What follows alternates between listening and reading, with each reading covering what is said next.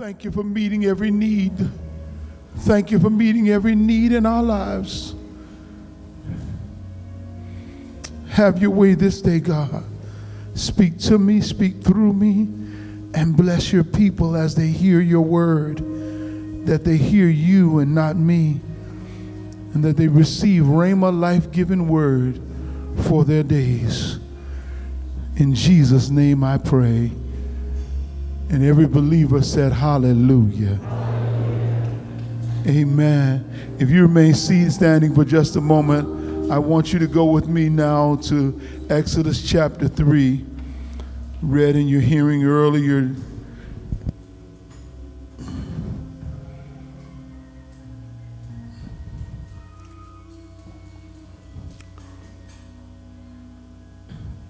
Verse 13.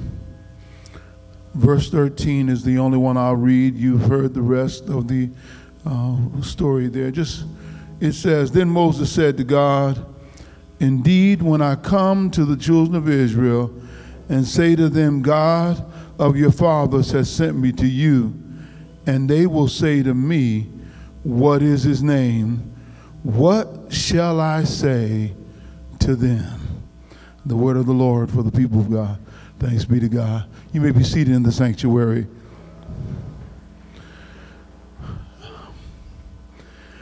For the next few moments, I want to talk from this theme, when you feel like you're not enough. This is the part 2. When you feel like you're not enough. The truth of the matter is that a lot of us suffer from insecurities and we just don't tell anybody. A lot of us deal with it as anxious anxiety, critical thoughts. We deal with all kinds of things inside of our own minds that we don't share with everyone. Many times people only see the affect, but they really don't know how it really affects your very existence. Many of us deal with self-destructive thoughts that run through our minds. And so when anything happens contrary to what our real desire is, well, our self-destructive thoughts make us believe that the other person must know who I really am or what I really deal with. We enter into the time of critical thinking on the inside, and we are our own chief critic. We begin to criticize all that we do, all that we say. We will reevaluate our outfit even though we look good. We will change our hairstyle even though it is the way we intended for it to be. We will redo everything over and over again, trying to find the perfect look because we spend a lot of time in self-critique, and a lot of that time in self-critique is spent doing comparisons to others, evaluating and judging and scrutinizing ourselves against someone else. Because we spend so much time comparing ourselves to others, we have little time for ourselves, so our minds don't rest, we don't rest, we toss and turn all night long, and whenever we have something big to do the next day, that big to do will cause us to have a night of no do. We're messed up because we go through the process over and over again. Therefore, anybody that fits into the mold of going contrary to what we want must be against us, because we are already, unwittingly, mind you, against ourselves. We now need to recognize, we've got to understand somehow how these self-critical thoughts are undermining the very God we serve and the call of God upon our very existence. Some of us don't realize that God's hand has been upon your life because you've been too busy pushing it off with your self-criticism. Some of us don't realize that everybody that says something about us wasn't necessarily trying to hurt us. In some cases, they were trying to bless us, but we heard it louder than it should have been heard, and we were wounded deeper than the cut really was intended to be because we pushed the knife in with our own negative thinking. Here it is. Sometimes we get to the place where we just insecure. The modern day version of that now is on TV in a series called Insecure. Issa Rae is on there with her as a co-writer, and there you see these young African American women trying to deal with the insecurities of singlehood and life. In that movie, in those series of pictures, you can see contemporary black experience. But what you really see, if you look a little deeper, is you really understand how everybody is trying to deal with life and how life is not always easy to deal with. Here is Moses. Moses is before God. Moses has a personal experience with God. God shows up, bush on fire. Bush won't be destroyed. Normal fire, once it's over, it is consumed, it is burnt, it is finished. But this bush will not go out. Moses goes to investigate, gets up on the side of the mountain, and there during his investigation period, he walks into the presence of the living God. And the first thing God says to him is, "You're overdressed. Take off your shoes. The ground you're standing on is holy." Here Moses is on the backside of the desert, burning bush, God's voice, no shoes on, and God starts talking to him. You have to realize what Moses is experiencing at this moment. Moses is living there. He has been on the backside of the desert, living in another man's house, raising another man's livestock. Now he's in this position now, and God is talking to him. It's a long ways from Pharaoh's house. It's a long drop from Pharaoh's house. It's a long drop from his childhood. It's a long drop. And now he starts to feel like he is not enough. He doesn't feel good about it. God says to him, "This is what I want from you. This is what I want you to do." Moses lays the first excuse on God, and then he comes to this one. He says, "Now, Lord, I heard you. I didn't hear you, God. I got it. I heard what you said. You said, go in town, tell the folk, God sent me." God, just in case you don't know, this is a polytheistic society. And if I go in there and say, God sent me, they're going to wonder which one. Not trying to be funny, Lord, but I'm a little nervous here. God, I just need to understand. You want me to go there, and you think that those people are going to listen to me. I have no authority here. I have no authority here. I don't have a position. I don't have a place. They're not going to hear me. I don't care what you tell me next. Nobody's going to listen to me. I'm nobody. That's his first one.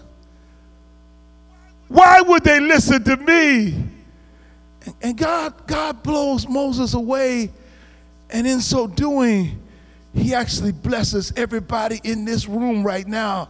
Because what God says next is, God says, Moses, when you go, I want you to go to them, and I want you to tell them. And Moses said, what? Verse 14, God said, Moses, tell them I am who I am. And I am he that said, thus you shall say to the children of Israel, I am sent you. Okay, I need you to tell them that the self-existent one, He that was here before time and created time has sent you. Let them know that I am has sent you. I need to help you here. This is going to bless somebody's socks off. See, what God gives him is something he didn't know. When God told him to go, God had already given him the authority to go anyway. And the first thing that you and I need to hold on to is the authorization of revelation. Let me preach in here today. I feel it here. What you need to recognize, it's not about you. The real revelation is whatever your insecurities are, whatever your failures and foibles are, whatever your weaknesses are, God makes up your difference.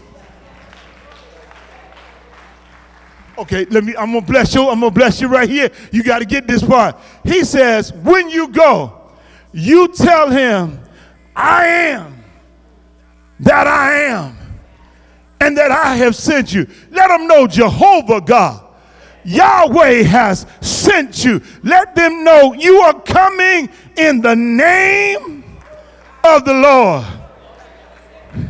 See, y'all don't even know when to shout. You let them know that you're coming in my name. You're not coming in your name. Well, now maybe if we were just going to be in your name, we might come up a little short. But if we're coming in his name, if we're coming in the name of he who created everything, if we're coming in the name of he who sits on the circle of the earth, if we're coming in the name of he who is God all by himself, if we're coming in the name of Jehovah Jireh, the God our provider, I think everything's going to be all right, because in that name there's power.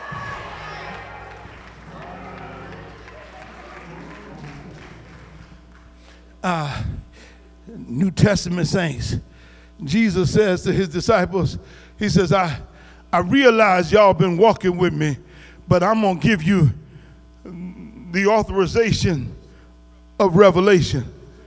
Here it is now. Hitherto have you asked nothing in my name. But right now, I'm getting ready to tell you, ask anything in my name, and the Father will grant it unto you. I thought I'd tell you something. Look at somebody now. Tell them there is a name that is above every name. At the name of Jesus, even demons bow at the sound of their name. At the name of Jesus. At the name of Jesus. Jesus.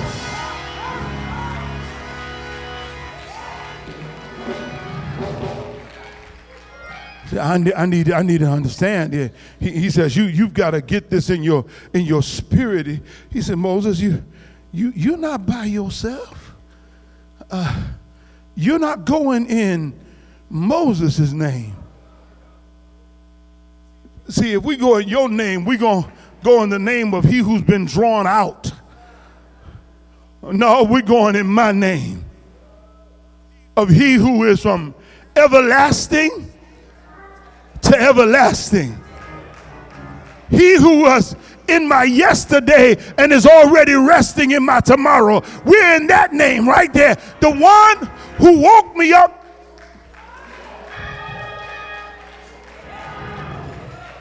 Okay, I got to press my claim.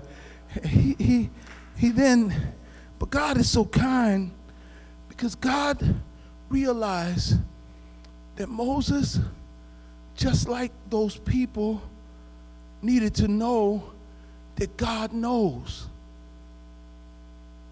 Come on. You in the text? He says, verse 16. I'm just going to skip to verse 16 because I don't have much time, so I want to get this in here. He says, go and gather the elders of Israel together and say to them, the Lord God of your fathers, the God of Abraham, of Isaac, and of Jacob, may I add Sarah, Rebekah, and Ruth? Listen, appeared to me, she's saying, I have surely visited you and seen what is done to you in Egypt. See, you don't even know when to shout. See, here's what God does. God doesn't just give this authorization of revelation, but God also gives an affirmation of your reality. See, I don't need a God that's going to gloss over the H-E-double hockey sticks I'm going through. I need a God that's going to look down and say, I seen you, boy. I need a God that's going to look down and say, I see what the afflictions are you're going through. I see your tears. I see you in the midnight hour. I see the pain you're going through. And the reason I'm getting ready to perform this next miracle is because I've seen you. Not just because it's time, not just because I want to, but because I've been watching you. And you're not crazy. Yeah, they've been mistreating you. You're not crazy. Yeah, it's been unreal. You're not crazy. It's been hard. You're not crazy. You've been being beat up and beat upon. You've been forced to do stuff you should have never had to do. You're not crazy. It's been going on a long time. But God wanted to affirm your reality and tell you, I see you.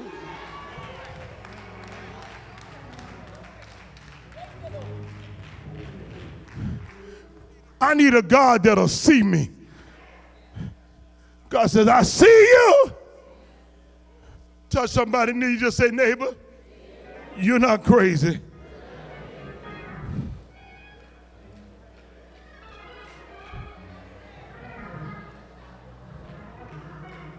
What you've been through is real. You're not crazy.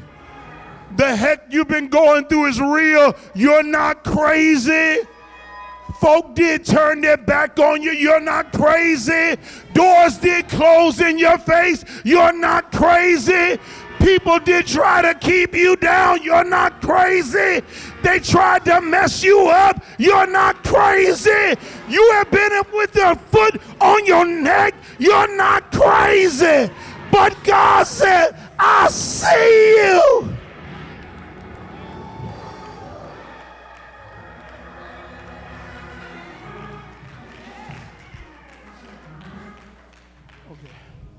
Now, I got just a couple minutes, but I want to make 2 points.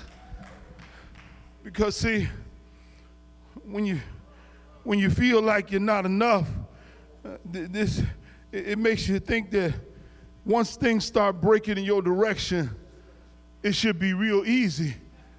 Because I done been through enough. I done had a hard time. So stuff ought to be my time now. Ought to be my time now. And I just want to tell you this.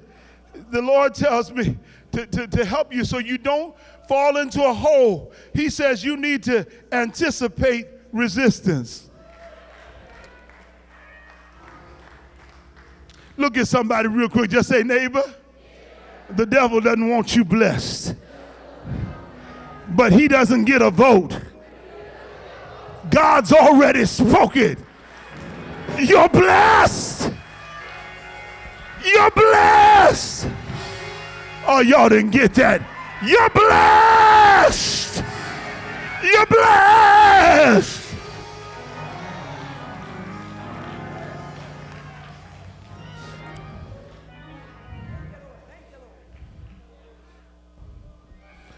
Verse 19 and 20, in case I'm doing Bible for those of you who are wondering where I'm getting this from. Verse 19 says, but I am sure that the king of Egypt will not let you go. No, not even by a mighty hand. So I will stretch out my hand and strike Egypt with all my wonders, which I will do in its midst. And after that, he will let you go. I just wish I had 2 or 3 people that could understand that it doesn't matter what resistance you go through, we've got the victory.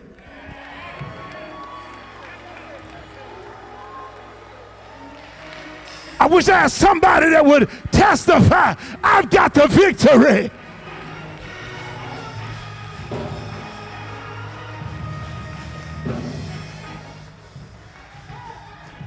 Okay. Get somebody else. Tap somebody on the hand. Say, neighbor, I'm in the middle of the resistance. But I've got one thing for sure.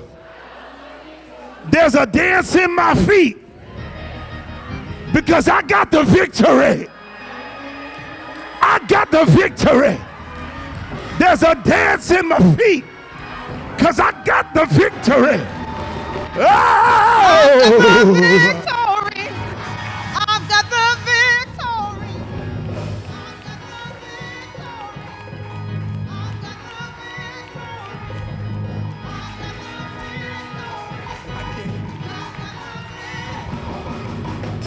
Let me. Now, I should sit down, but there's one last thing in this text, because verse 21 and verse 22 give me something to dance for if the victory didn't give you enough. Now, y'all need to know that stealing is a sin.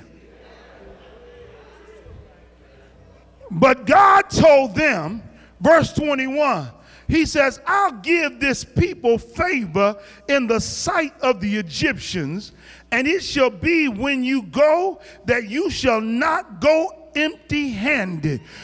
High five somebody, say, neighbor, broke no more. Okay, y'all listen. Yeah.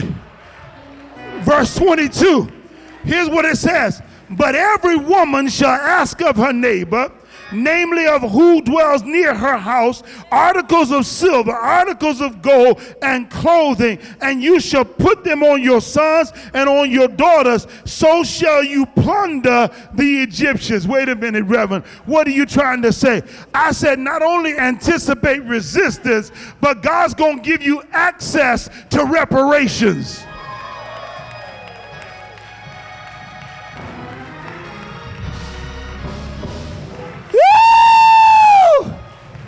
Okay, I see y'all don't even know when to shout, so let me make it clear to you. I told you, you can't steal. But when something's been stolen from you, God says you get to get reparations. Okay, I see you still ain't got it. Exodus 22 verse 1 says, if a man steals an ox or a sheep and slaughters it or sells it, he shall restore 5 oxen, an ox, and 4 sheep, or at least 4 fold. Y'all missed it. In other words, when you steal from me, God said, I get to get reparations. And since they had worked the Egyptians without pay and used them, God said, go in there and get your stuff. It's reparations time.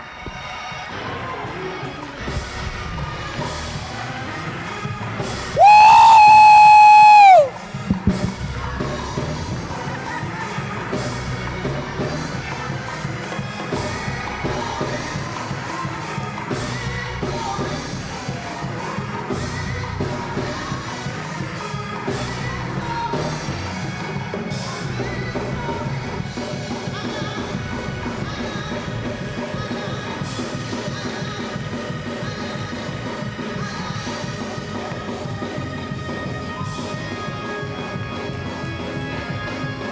Well, bless his name. Come on, give him a praise up in this house. Doors of church open. Doors of church open. You can come.